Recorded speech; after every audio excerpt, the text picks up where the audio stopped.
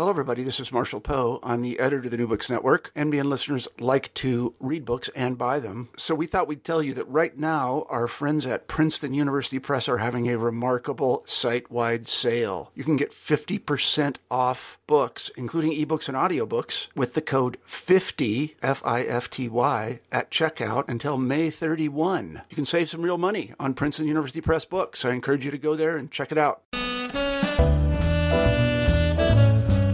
Most of the year, when the weather lets us, my wife and I wind down on our front porch with a bourbon. We live out in the countryside, and for no particular reason, bourbon feels like the right choice as we watch the long grass waving on the hillsides and the birds shuttling back and forth between the far trees. Every so often, I'll suggest we change things up. Maybe a Scotch or an Irish whiskey. Not really such a big change in the grand scheme of things. But my wife looks at me as though I've made some horrible faux pas, as though I've suggested a tumbler full of cotton candy vodka or bacon grease. Bourbon, she insists. That's what goes with the landscape. And she's not alone. As Reed Mittenbuehler points out in Bourbon Empire, The Past and Future of America's Whiskey, bourbon is our native spirit. This is the fact that Kentucky Senator Jim Bunning affirmed in 2007 when he sponsored a bill to declare September National Bourbon Heritage Month. Bourbon, the bill stressed, captures the American values of, quote, family heritage, tradition, and deep-rooted legacy, end quote. Like most American icons, bourbon's true history isn't so rosy. It is, however, fascinating, as Mittenbuehler shows us by tracing the spirit's place in every era of America's past, from the Whiskey Rebellion of 1791 to the Declaration of Independence for bourbon, which wasn't passed until 1964, when Congress voted on a resolution deeming bourbon, in lackluster language, quote, a distinctive product of the United States, end quote. Yet here, too, Mittenbuehler finds a great story about power brokers, corporate maneuvering, and a forgotten man named Louis Rosenstiel, who is the reason we now have whiskeys aged over 8 years. Mittenbuehler offers us a rich sense of the true heritage, tradition, and legacy behind the bourbon in our glasses, and it's as complexly American as the country itself. Scotch whiskey, Irish whiskey. My wife is certainly right. What was I thinking? Reed Mittenbuehler, welcome to the New Books Network. Thanks for having me. Well, it's great to have you here, and I'm very excited to talk about your book, Bourbon Empire, The Past and Future of America's Whiskey. But before we get to it, I mean, as somebody who has a whiskey, I'd say every night of the week, it just seems the American thing to do. You know, it's one thing to be a kind of passionate drinker of bourbon. It's another thing to write an epic history that begins with the colonialists and goes all the way up to the present, indeed into the future of what American whiskey might be. I'm wondering what it is that brought you to this project. Well, it started out just basically in a foodie sense, the kind of way that, you know, people geek out on wine or beer, or in my case, whiskey. The way it really first started, I had just graduated college. I was in the military. You know, I wasn't really that big of a drinker, but, you know, you kind of have to have your drink in the military. No one really drank whiskey. This is around the year 2000. It still hadn't quite come into the full roar of its resurgent popularity where it's at now. And, you know, I kind of got a taste for it. And then, you know, you geek out on it the way you geek out on these things. And I wanted to read more about it. And there were some very good guides out there. And these guides all have, you know, a 10-page mini history in the beginning. And then they get right into the very literal description of whiskey. Like, this is how it's made, and then they get into ratings and things like that. But I always like those history sections. And, you know, you'd read around and people would say things like, well, this history, I mean, it's, you know, the history of whiskey is the history of America. And I was like, you know, they're right. And you could kind of see the elements of the story kind of shaping up with the Whiskey Rebellion and everything. But it never got more than a couple paragraphs in these books. I wanted to find more, and I was a fan of these microhistories like salt or cod, you know, where you take one little thing like an ugly fish, you know, like cod, or a table condiment, and you kind of look at, you know, capitalism or the history of a nation, you know, or something like that. I was wondering if something like that existed for whiskey. And it really didn't. And so I just started researching it just kind of as a hobby, and it grew organically that way. My wife one day was like, you should pitch this as a book. So I did, and it just took on a life of its own. I think those books that grow out of a real kind of intellectual curiosity and enthusiasm, it somehow inflects the entire project. And you get a sense that the amount of research that you're doing in this book and the love that kind of infuses the entire enterprise is certainly right there from the opening pages. But I do have a really tough question for you to open with. All right. It's going to call into question the entire book project. So why do we need a book about the history of American whiskey when so many whiskeys on the shelf today just are chock full of history on their labels? Well, that's a great question, because that was one of my favorite elements of the book, is that the labels, oftentimes, the stories are just kind of made up. Or, they're drawing on this frontier iconography that you see if you look at any of them. And I wanted to use that kind of as a lens to explore American history, how we reimagine history, how we cherry pick little bits and pieces of it to, kind of prop up ideas we have about ourselves. So, whiskey, more so than so many other drinks, it kind of reflects, we kind of use it as a mirror, as a reflection of ourselves as Americans. And you see that with all this frontier iconography, like you've got all these, settlers on bottles and things like that. And so, a lot of those stories, they're great tall tales, but then when you would kind of get behind them and look at the other tall tales, kind of, just sort of hiding there in the shadows, those stories were even better. Those were the kind of real stories you get, you've got the very inspiring story, but then a lot of times there's a little bit of this seedy element to it. Like, for instance, Daniel Boone, helped settle Kentucky. And you always hear this story of, Boone going to Kentucky. But a big reason he went there is he was, escaping debts that he owed. He did later repay those debts. But those kinds of stories are always jumping up when you start to dig a little bit deeper into the history of this spirit and of the industry that grew up around it. Not always the most comfortable sorts of things, but that's kind of what made it real for me, what made it really fun to read and kind of enlightening, both about the industry, the product, and the nation where it all comes from. Yep, you start us in right with taking up, I guess, the biggest question you can ask about whiskey, which is it really America's native spirit? And there's a great story that opens the book about, well, yeah, sort of, if you're looking at 1964. Well, yeah, it's this story of lobbying. And, I open that with that because when you start interviewing people in this industry and looking at it, it really is a very charming industry. It's full of, these people that are dedicated to their craft. I mean, just like the commercials, just like the advertisements kind of indicate, like all that is there. And it was really fun to meet all these people and learn about it. But then you flip the card over, and there is that element that comes out of the fact that, this is historically one of the more corrupt industries in American history. There are political scandals attached to it. It tried to cartel, monopolize, that sort of thing. And here you have, in 1964, as you mentioned, this resolution that went through Congress to declare bourbon a distinctive product of the United States. And when you first start getting into this thing, when you kind of start geeking out on it, you hear about this.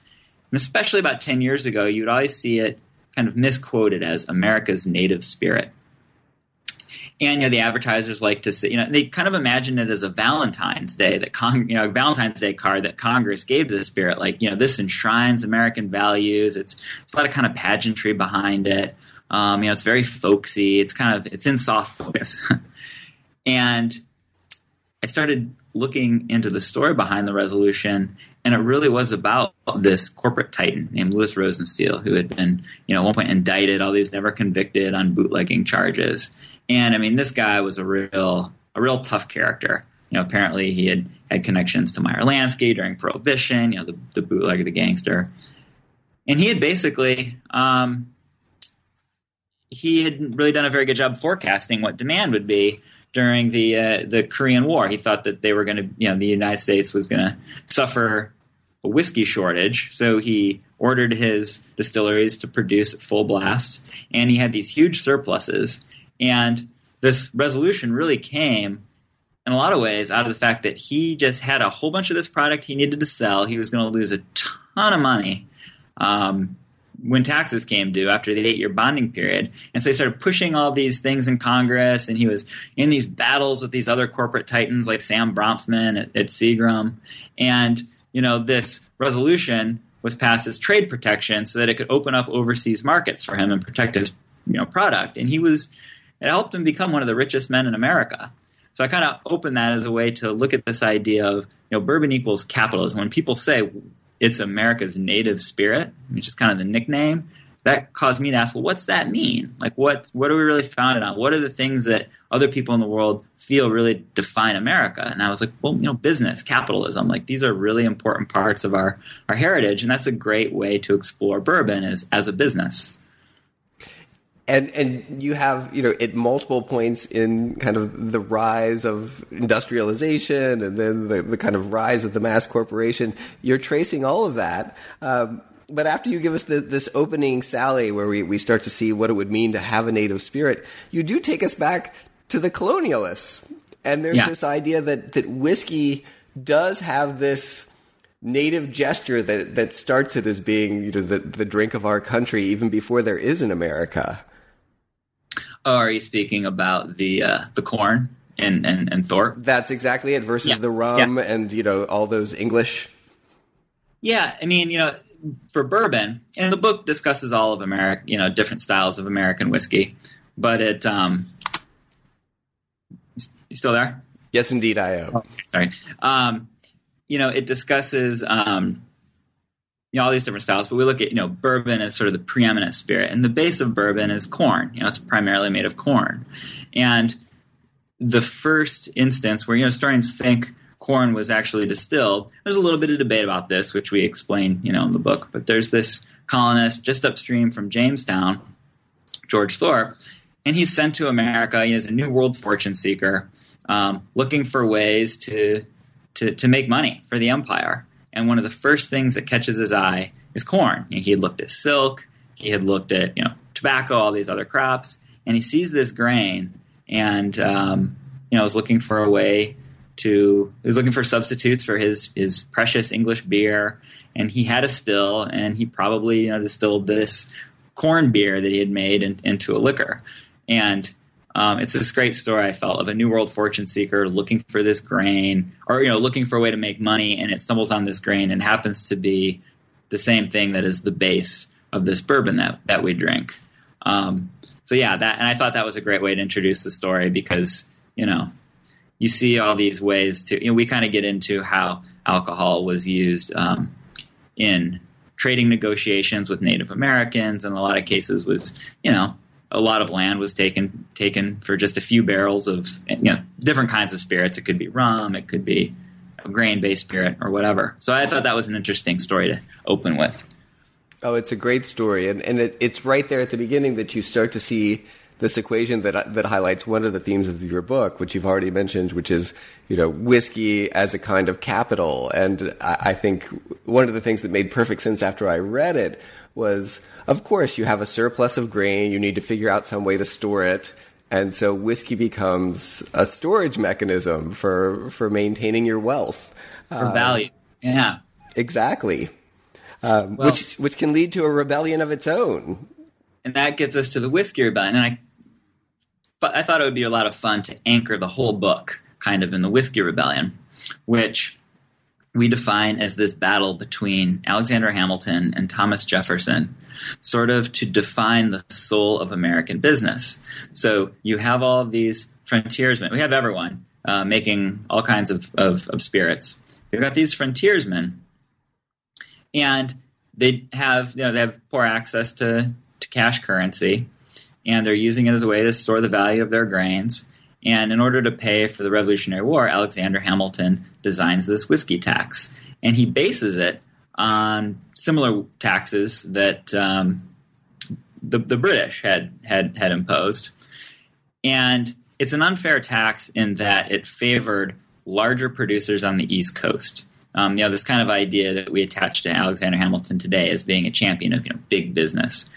These big consolidated producers on the East Coast. The tax The tax favors them because it taxes exactly what they produce because they're easy to monitor. These frontier distillers, the tax is levied based on the capacity of their stills, assuming that they run full time. So it's unequal. The frontiersmen are paying a slightly disproportionate amount, which is essentially taxing their income. So, they rise up, and the tax really was a symbol for so many things that were much bigger. I mean, they saw it as we're losing control to the Eastern Seaboard, to these finance men. They also had lots of other industries that were going this way, that were being bought out by the East. And so they rise up to protest this tax. And George Washington sends 13,000 troops out. He quashes the rebellion. In the meantime, when he does it, he has also helped bolster the value of land investments he has made in the Western Territory by 50%. So it's this other kind of great story of business. Ironically, George Washington was himself the biggest distiller of the time. He didn't like the product, which I thought was kind of interesting. He didn't really drink it himself. It was kind of a humble thing. It was kind of a blue collar, kind of a lowly drink. And that really gets us to this subplot we have in the whole book, where you've got big versus small. The Whiskey Rebellion is squashed. Jefferson comes into office, a little while later, and he gets rid of the tax. And for the next 50 or so years, you kind of have this Jeffersonian vision of America, one of thousands of stills, small farmers, these stills are puffing away across the countryside. And, you've got thousands of them. But then over the course of the next 200 years, you see this industry consolidating until you get to the year 2000. And Hamilton's vision really won. You've got 8 companies with 13 plants making about 99% of all the whiskey in the country. And what really fascinated me, though, is I was like, you go to the liquor store, and that's not what you see. Yes, indeed. You see all these small distillers, or do you? You see hundreds of different labels. And I think the average consumer, and I would ask a lot of average consumers about this, a lot of them kind of get the impression that, there's an independent entity attached to each one of those labels. And a lot of times when you point out otherwise, they kind of get mad at you. They don't thank you. It's more like you've punctured this idea that they have that their brand, which they identify with, is some small independent business devoted to craft. And you're like, no, it's coming from one of 8 companies, and they either sell it in a different label, or they work very hard to make themselves look small. In a lot of cases, they sell it to these independent marketers who just create the label and then sell it. And a lot of people feel duped by that. I've really, you get very strong reactions to it. They're like, what? Like, I'm being lied to. It's not exactly what I thought it was. But I didn't really think the story ended there. To me, where the story ended was those companies actually do a very good job. They, whiskey isn't like its counterparts in the beer industry. They use their size a lot of times to their advantage in the form of, economies of scale. Whiskey is an industrial product. I mean, when you're making it, you're blasting it through a still. That's a very industrial process. There's a lot of advantages to being big. And that fascinated me because it kind of runs counter to a lot of our popular notions about food, especially with food politics today. We're small, reflexively, it's like small is always best. In a lot of cases, it is. But whiskey is this kind of weird cutout to that rule in a lot of ways. And I'm not saying that to slight today's craft movement. There's a lot of potential that it has and a lot of things I think it's going to offer to the industry. But I was looking at this as an economic story too. Let's really get into whiskey and what makes it good. And in a lot of ways, it's very contrarian. It kind of upends our traditional notions that we have about a lot of our foods.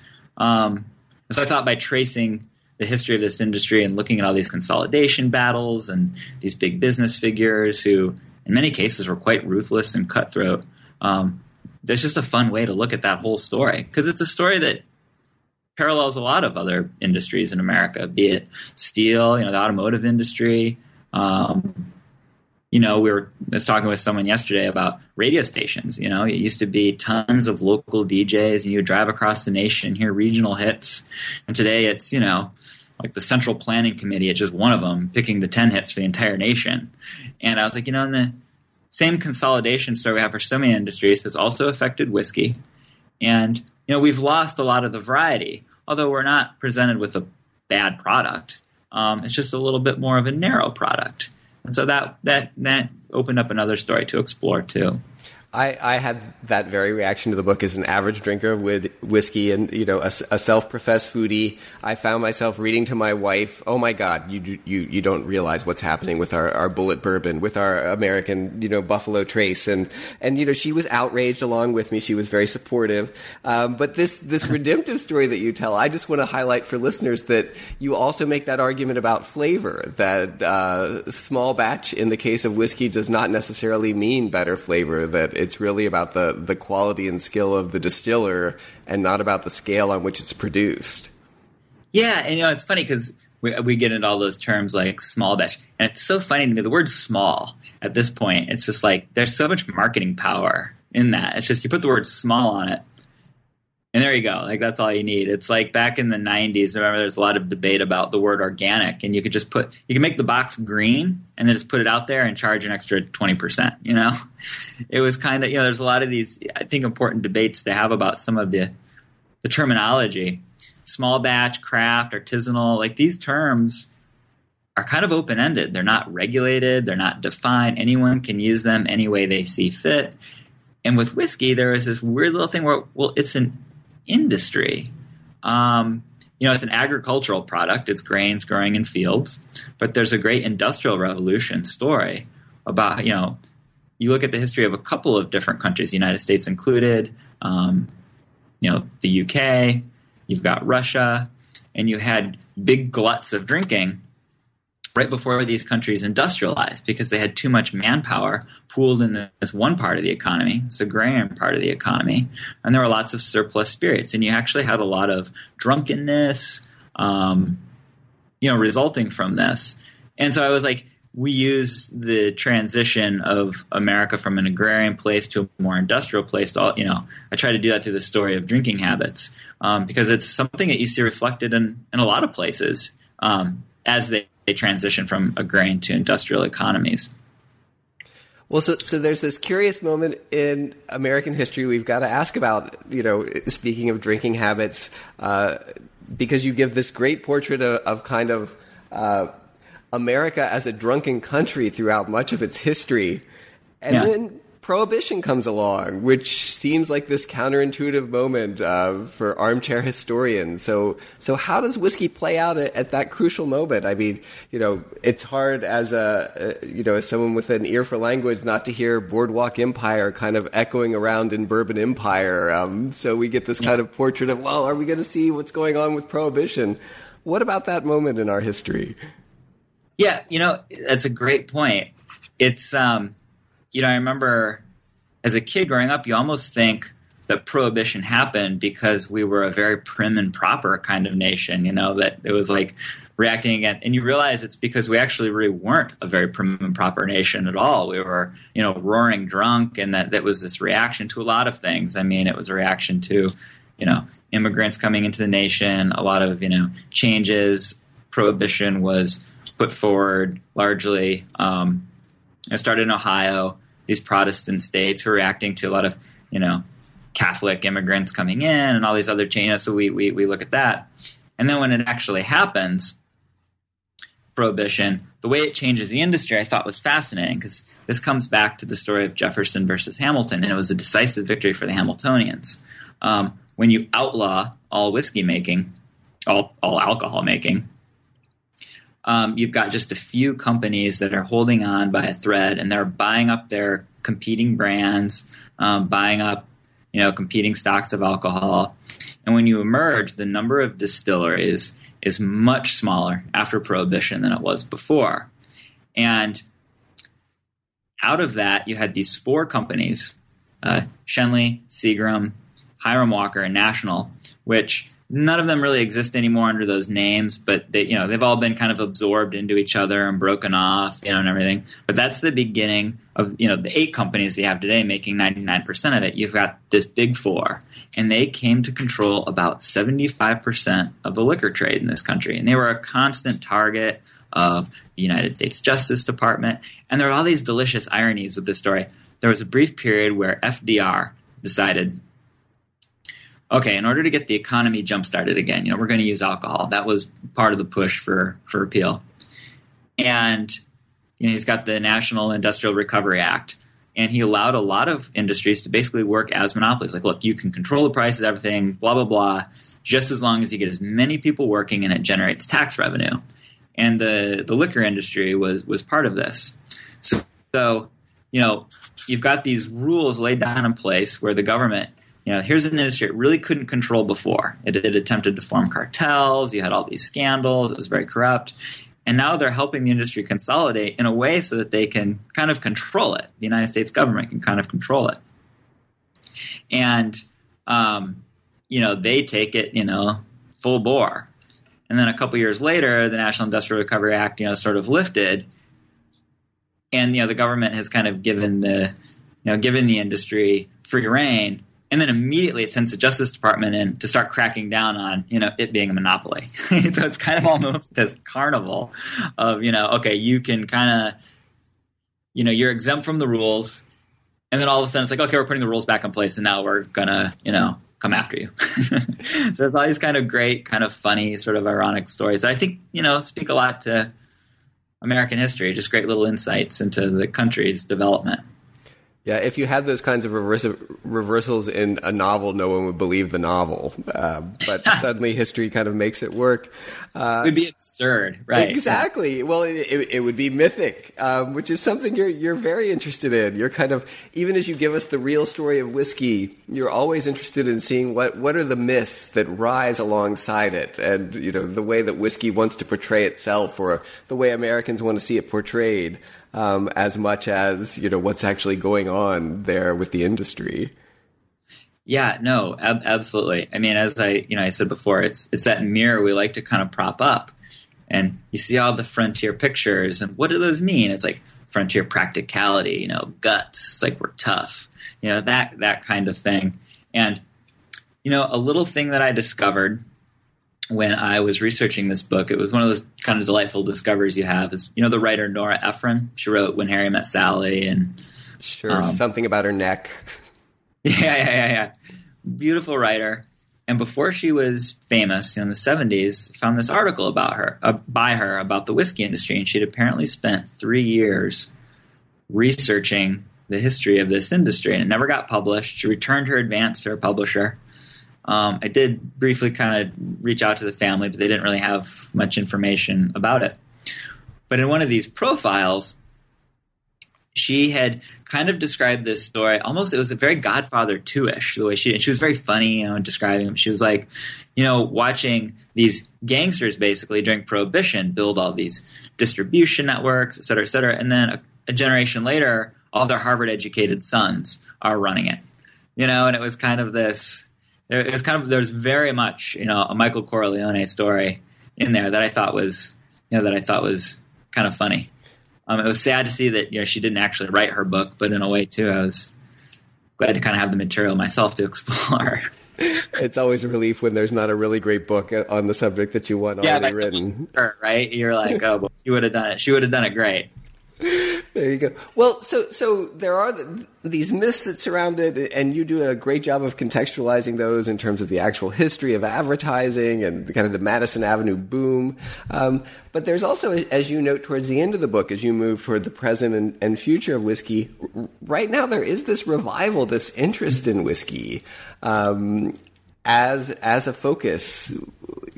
What makes whiskey something we want as a country right now that we're fascinated with? There's a few different answers to that, but the one I really like the most is, every generation, I think, likes to say, like, oh, we live in confusing times. When have times not been confusing, Yes, I think the Greeks and the Romans said that. Oh. Right. Like everyone's always saying times are confusing. And in the beginning of the book, I kind of peg it to that. I'm like, when you look at this product, it sells itself so heavily on heritage, authenticity, the past. There's a lot of history, all of these stories. And there's a long history of people with whiskey making these fake stories to make themselves seem older. It's not like vodka, where it's like always stories of new, or it's a new it's like the newness sells. With whiskey, it's like we always want it old. And I in the beginning of the book, explore a little bit. Well, right now we are in another kind of confusing time, but it's kind of confusing in its own unique way in that politically, we've got political leaders on both sides, they're products of the meritocracy. So that's a good thing, but we're also locked in kind of this political gridlock that seems particularly bad. Economically, we've got all these new changes with technology that have created all these interesting new industries, but it's also left inequality in its wake. So that's something that's a little unsettling. And also socially, we've got technology connecting us in wonderful ways, but in a way it's also kind of disconnecting us. I think we make the joke, you go into a restaurant today and you see a whole family and everyone's staring at their phones. And I was like, whiskey being connected to the past, I think we reflexively think of it as being a simple product connected to a simpler time. The frontier certainly wasn't a simpler time. I think it's probably actually much more stressful. But, we see it that way. We rose-colored glasses. And so I wonder if we've kind of turned back to whiskey, because we were traditionally, drank a lot of whiskey in this country, as a way almost to go back to that place that we're now thinking of as being a refuge of sorts. And the other reason, so that's like kind of the first reason. It's certainly easy to feel nostalgic after a whiskey or two. Right. It's like it's got built-in nostalgia.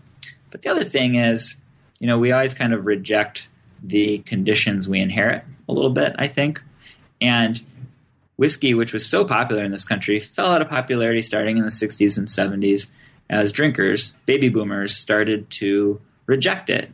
They associated it with old men, the past. It was kind of a fuddy drink, kind of unpopular. They turned to vodka, spritzers, wine coolers.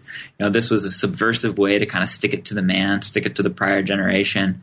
And that's when you see whiskey sales in this country just plummet, as we kind of moved on. And now, what's old is new. And it's kind of trendy again in the way that we rescue old fashions in that way where, people are wearing, fedoras and things like that. We rescue these old things that at one point were seen as kind of, a little nerdy or just a little old. And so it's kind of come back into popularity. And that causes me, and I don't have the answer to this question, but are we seeing it as a trend that itself will just peter out again in a few years? It's faddish, or is it a return to the normal? Because for a huge stretch of American history, we did drink so much of it. So is this a return to normal? Or is this just kind of a faddish thing? And I think the companies right now are desperately trying to, figure that out. They're producing at full blast, but it's hard for them as an industry because it takes the better part of a decade to make this product. It ages for, in barrels. And, it's hard to predict 6, 7, 8 years down the line what demand is going to be. And that traditionally has always been a big problem for it. I like the idea that America might just be finding and restoring its lost long-term self in a glass of whiskey. Yeah. I think as someone who's a listener who might have a casual interest in this drink or perhaps be an enthusiast, it feels like it wouldn't be right, though, as much as we're talking about America's drink, if I didn't ask you about Kentucky and the kind of regionality of bourbon and its association. And you do some nice work of talking about, Scotch and Scotland and Sir Walter Scott. And here we have, it seems like, this little niche of the country that seems the heart of bourbon itself.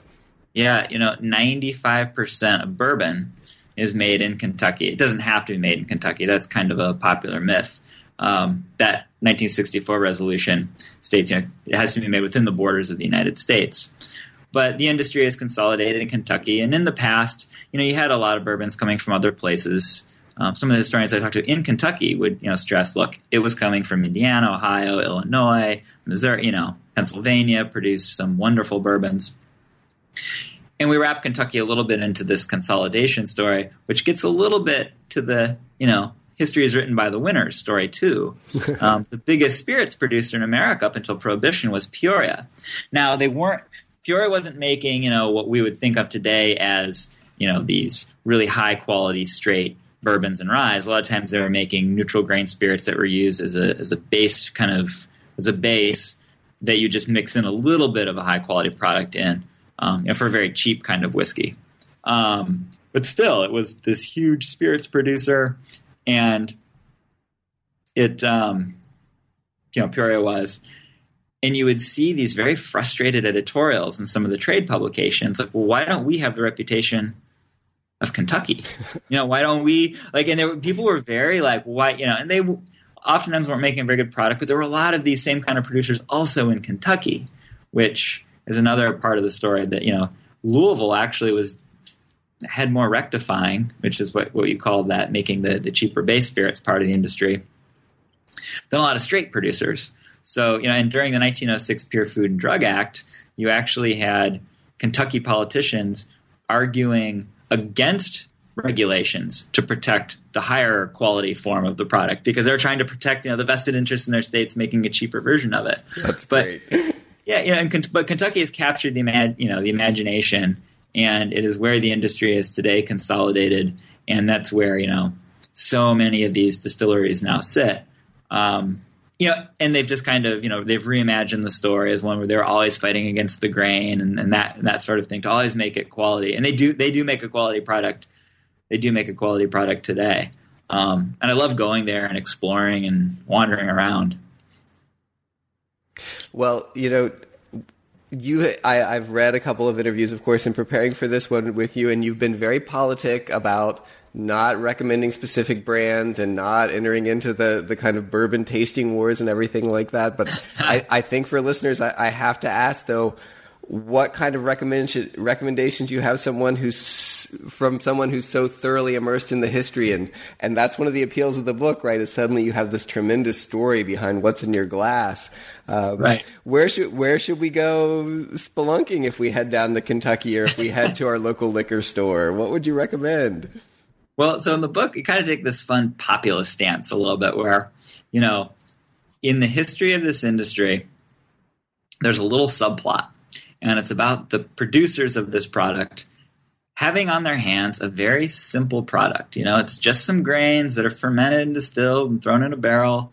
I describe the quote-unquote perfect bourbon as being a little bit like the perfect peach in that, it's not that complicated. It's a simple thing. But there's this subplot in the story of this spirit of a sweet little hustle of people trying to find ways to convince you to pay more for it. So we'll throw it in a fancier glass bottle, or we'll throw those terms we were just discussing like artisanal or, small batch or craft or whatever onto the bottle. I'm like, with bourbon, older's not better. A lot of distillers, would tell me between 6 and 12 years, depending on variances in aging conditions. So I look at a lot of these kind of stalwart old brands. I think I disappoint a lot of people. They ask me, like, what's your favorite? What are you looking for? And they expect some very esoteric answer. Like, I've been to the mountaintop, and there was a guy there with this really old beard, and he handed me this glowing bottle of some brand you've never heard of, and I'm about to, let you in on this little secret. And I just kind of shrug, and I'm like, Evan Williams single barrel, Wild Turkey 101, these kind of very like simple. I'm like I really, really there's a special place in my heart for those brands. They deliver on value. So if you look at them almost philosophically, they really hit some kind of ideal for me with this product. It doesn't, you don't have to shell out tons of money to get the best. You don't have to, have secret connections at the liquor store. It's always just there, and it's always sort of available. So that's kind of what I look for. I look for that, and more, I'm trying to look for brands that are very, very transparent. I have this little secret fantasy that whiskey will become a little more like the wine world, where winemakers love to tell you what side of the hill the grapes grew on, and what the minerality content of the soil, all these geeky details that help you as a connoisseur kind of develop your palate and learn and have fun with this stuff. But whiskey, across the board, big or small, a lot of producers still just love to rely on a story. And some of these folks, like Bulleit and other brands, they've kind of said, it's not the liquid that matters, it's the story. They know that it's these stories that really create the connect that people really connect with, really more so than the product. But I look at some of these brands that are just putting these fantastic stories in the bottle with no information whatsoever about the product. And you've got, a lot of debate about this in whiskey, but I look at the brands now that are letting you know all those geeky details. What their ingredients were, how long they aged it for, what size the barrel, all that kind of stuff. And I really like to see more of that. And I try to kind of promote those brands that are the most forthcoming about what they're really putting in their bottles and giving you those geeky details. Oh, that's wonderful. And I think what your book gives us is sort of the grand story in which we can make sense of all these stories. So now comes the fun of tasting. Yeah. Well, I know that you're still writing some interesting pieces about bourbon. There was a new one that came out in The Atlantic that's fascinating about the kind of Jewish origins of Kentucky whiskey. Is your trajectory forward from here going to be onward with bourbon, or are you moving in a new direction?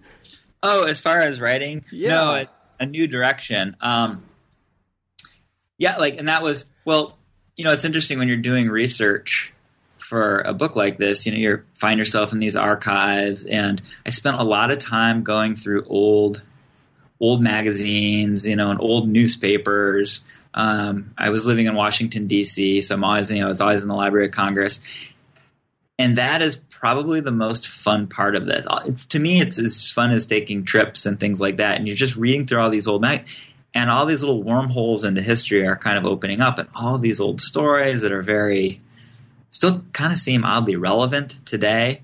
And you see so many ideas for other things to write on, just on all kinds of completely unrelated issues, things you had no idea about. So I'd always kind of, make little lists as I went through, and, like, for instance, one story I'm probably not going to write on, but when you're looking up information on bourbon, all kinds of information pops up about the Bourbon monarchy in France. And they were exiled, and they ended up in Spain. And they're kind of like a society family. And over a course of 100 years, I'd see all these just outrageous stories about the Bourbon monarchs who are still alive and well today, living in places like Monaco, and you'd come across, so it's like all these little sideline things that I just kind of thought were funny and unique. So I got a lot of ideas for other things to write from doing that. But that was a really fun part of the process. Oh, that sounds great. What was your favorite discovery when you were in the archives for this book? Some of that, some of the stuff with the Bourbon monarchs. Oh man. You know what? One of my favorite, I was in the rare book room at the Library of Congress, and I was going through a distilling manual from the late 1700s. And this was an actual physical discovery. It wasn't a discovery of an idea. But I opened up the pages of this old manual, and a hair was right there. And it had that look, when you see pictures of old mummies. I remember once I was in Leipzig, Germany, and I visited the home of Felix Mendelssohn, the composer. And he had a lock of his hair there, and it had that rust color, of hair from a dead person. And I remember opening up this book in the rare book reading room, and here I am researching old distilling methods, and a hair from, I'm going to assume it was an old distiller, kind of drifts out. And I was like, oh my God, I was dropped the book, and it was kind of a startle. A little creepy. There you go. You could distill the DNA from that and recreate the brewer, the spirits maker, and then you'd have something authentic. It's the next stage in craft, right? You take like the hairs of old brewers, and that could be the story in the bottle. They're stories. It could be we found this old hair, and we figured out what he preferred, and we've distilled that for you. Something like that. That sounds fantastic. The first sci-fi bourbon of the future. Right. Well, that's the future. That's the future part of the past and future of America's whiskey. Reed, thank you so much for your time. All right. Thank you very much. My name is Eric LeMay, and you've been listening to an interview with Reed Mitten-Buehler, author of Bourbon Empire, The Past and Future of America's Whiskey, on the New Books Network.